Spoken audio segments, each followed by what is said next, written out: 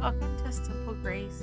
It's a freezing cold winter night here where we live, and I just thought I'd take a few moments to speak to you about how we kind of do our evening routine and just to give you some ideas of how you could start your new routine. So, normally around 7 or 8 o'clock, I will start getting the family ready for bed. My husband will probably be going to bed because he gets up to farm really early. And then my daughter will need to be in bed by 8:30. At 8:30 is when I start my quiet time routine, where I kind of or zone in, sorry, on me and my soul care and just, how I can bring more joy to my life. So what I normally start with is I probably will go and make sure everybody's in bed and everything's put away, and check the weather and the emails. And then what I try to do is go and either take my shower or whatever I need to do to get ready for my night clothes. And then what happens is I light a small candle by my bed. I sit there with my dog, and what we do is we normally just have some quiet time of our own. What I mean by quiet time of our own, we'll sit and play for a little bit, and then it's time to really just go and get into the Word of God and just spend a little bit of time with Jesus.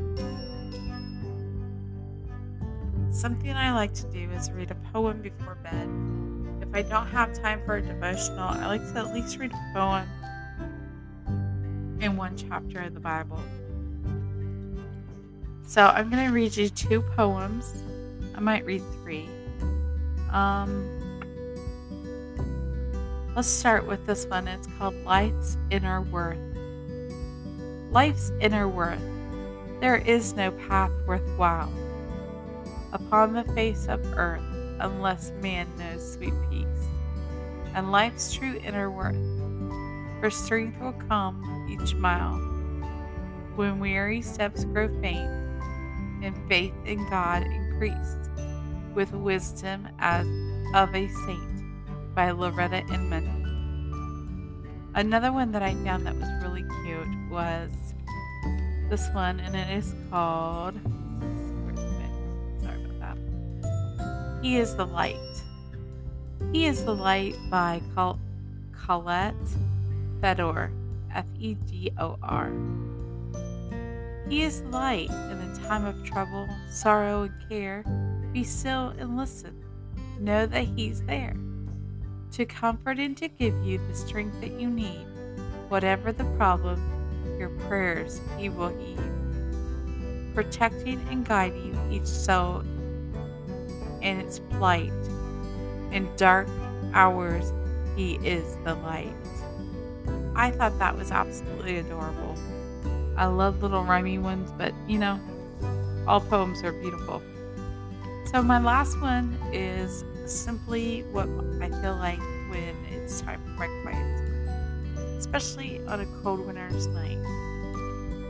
So it's called My Friend Forever. My friend forever, when the shades of night softly gather, as the daylight hours end, I feel an overwhelming love for God, my dearest friend. He walks along beside me in sunshine and in rain. He laughs with me through the happy times and takes away the pain. When illness or some sorrow tends my tears, my world apart, tears my world apart. The love and the comfort He puts forth would melt a hardened heart. He guides my awkward footsteps along life's rough terrain, and not one prayer I've said to Him has ever been in vain. Oh yes, I count my blessing at every long night's day, or every long day's end, for I know God will always be my very dearest friend. That poem is by Dorothy A. Orth. I hope you like those poems, and let's get on to our quiet time ritual or routine. I like to call it routine, not ritual. So, what I normally do after I've read a devotional or a poem, I will do one chapter of the Bible, maybe two, depending on how tired I am. So, let's just go in and read. Let's see. Let's see which one I want to read tonight.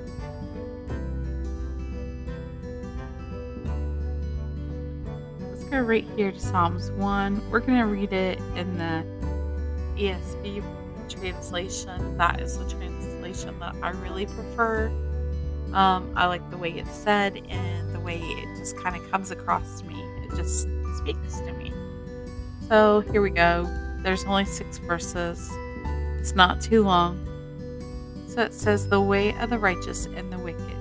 Blessed is the man who walks not in the counsel of the wicked, nor stands in the way of sinners, nor sits in the seats of scoffers, but he delights in the law of the Lord, and on the law he meditates day and night.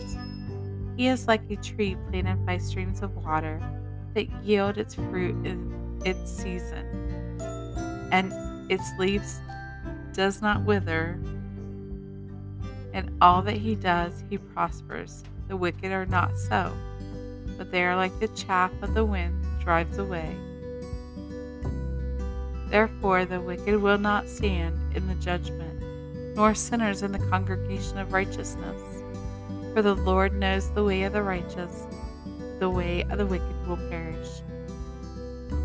I think by remembering who we are in Christ and how we are to be, it helps. But as long as you're reading the Word of God and that you are filling yourself with good thoughts, good deeds, good actions, praising God, loving God, I think you will be just fine. Another way that I do my Bible time is after my devotional or poem in my Bible time, then I use the acronym PRAY because I'm preparing myself to pray. So I'm going to find something that I want to praise God for, that I'm going to repent my sins, that I'm going to ask God whatever my petition is for that night. And then I'm going to say yes to God, yes to His ways, and yes to whatever He desires of me. And then I'm going to say amen. So, I'm going to do a quiet prayer. It'll just be a quick little prayer, just asking God to help all of us and protect us from sickness. Actually, I'm not going to make it a quiet prayer. I'm just going to go ahead and pray it. So, Lord Jesus, I thank you for the way you provide for us. You're the great provider, Lord. Lord, we ask that you would remove our sins and that you would give us a fresh start tomorrow, Lord. Lord, I also ask that you would heal this land, heal the country, protect it. Lord Jesus, will you allow the hardened hearts to open? May you open doors that have never been opened before. And may your will be done, Lord. And yes, Lord, I declare today, I surrender today my life, my everything. I thank you, Lord, for everything that I have and everything you do for me. Help me to be better tomorrow for you. In Jesus' name I pray. Amen. So that was just a quick little prayer that I just popped in my head. I don't really remember why I was saying what I was saying, but that's the way prayer works. It's by the heart. It's not from, I don't read a book and say, oh yes, I have to pray this tonight and I got to do this tonight. No, it's nothing like that. So once I've had my prayer time, my devotional and poem time, and my Bible time, then I take a book or two and read. I might just read a couple pages, a couple chapters, sometimes even a couple paragraphs. But right now I'm reading a book. The title of the book is Faith Classics, The Quiet Talks on Prayer. It's an abridged and updated version by S.D. Gordon. I love this book. I've read it a couple of times. I have really, yeah, you just heard me through it. Sorry about that.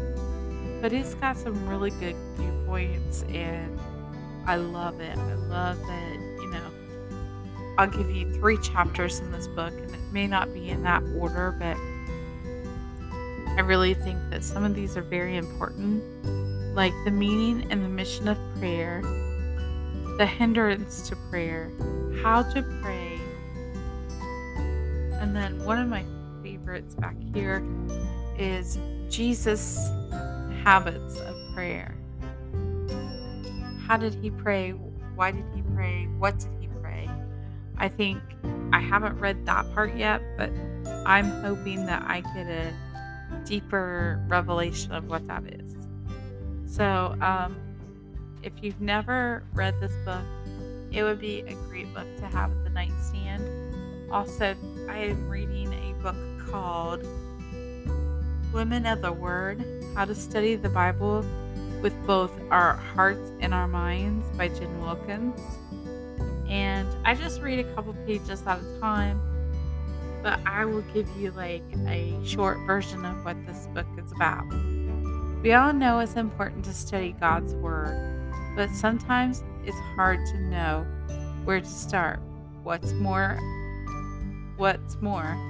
lack of time, emotionally driven approaches, and past frustrations can erode our resolve to keep growing in our knowledge of Scripture. How can we, as Christian women, keep our focus and sustain our passion when reading the Bible? Offering a clear and concise plan to help women go deeper in their study of Scripture. This book will equip you and engage God's Word in a way that trains your mind and transforms your heart. That is just the back page of the book. I think it will be good. I think that it'll be really good for me. So here's the first 3 chapters. The first chapter is turning things around. The second is the case of Bible literacy. And chapter 3 is studied with purpose. So I think that is a good book. I haven't read it all, but that's why it's by my bedstand and not here all the time. So I hope you've liked this video. I hope that you've got something creative that you can take away from it. And I really pray that you will just give God some of your quiet time in the evening. Every night is different, but I try to make sure I have some quiet time with my kids, so that kind of like family time, but I also need my own quiet time with God to kind of say, okay, God, here's my day. How do you want to use it? What are your plans for me tomorrow? Do you know what I need to do? Maybe it's a friend I need to visit. Maybe it's a doctor's appointment. Maybe the weather's going to be so bad that I'm not going to go out. I don't know. But what I do know is that God is in control. Remember those poems and how sweet they are. Simple, sweet talks with God. That's all you need. Doesn't have to be something spectacular. Doesn't have to be drawn out. I remember growing up, I would hear them talk at church about how your prayer life is supposed to be the closest thing you have to God. So I don't know where you're at with your prayer life, but if you need to retouch with God, if you need to call upon Him and say, Lord, here I am, I want to pray tonight, then go. Seek Him. Find Him, and He will not let you down. You might think sometimes that He does, but He never lets you down. He's only got the best for you. So good night. Thank you for listening. thank you for coming on to Simple Grace. Have a good night. Bye bye.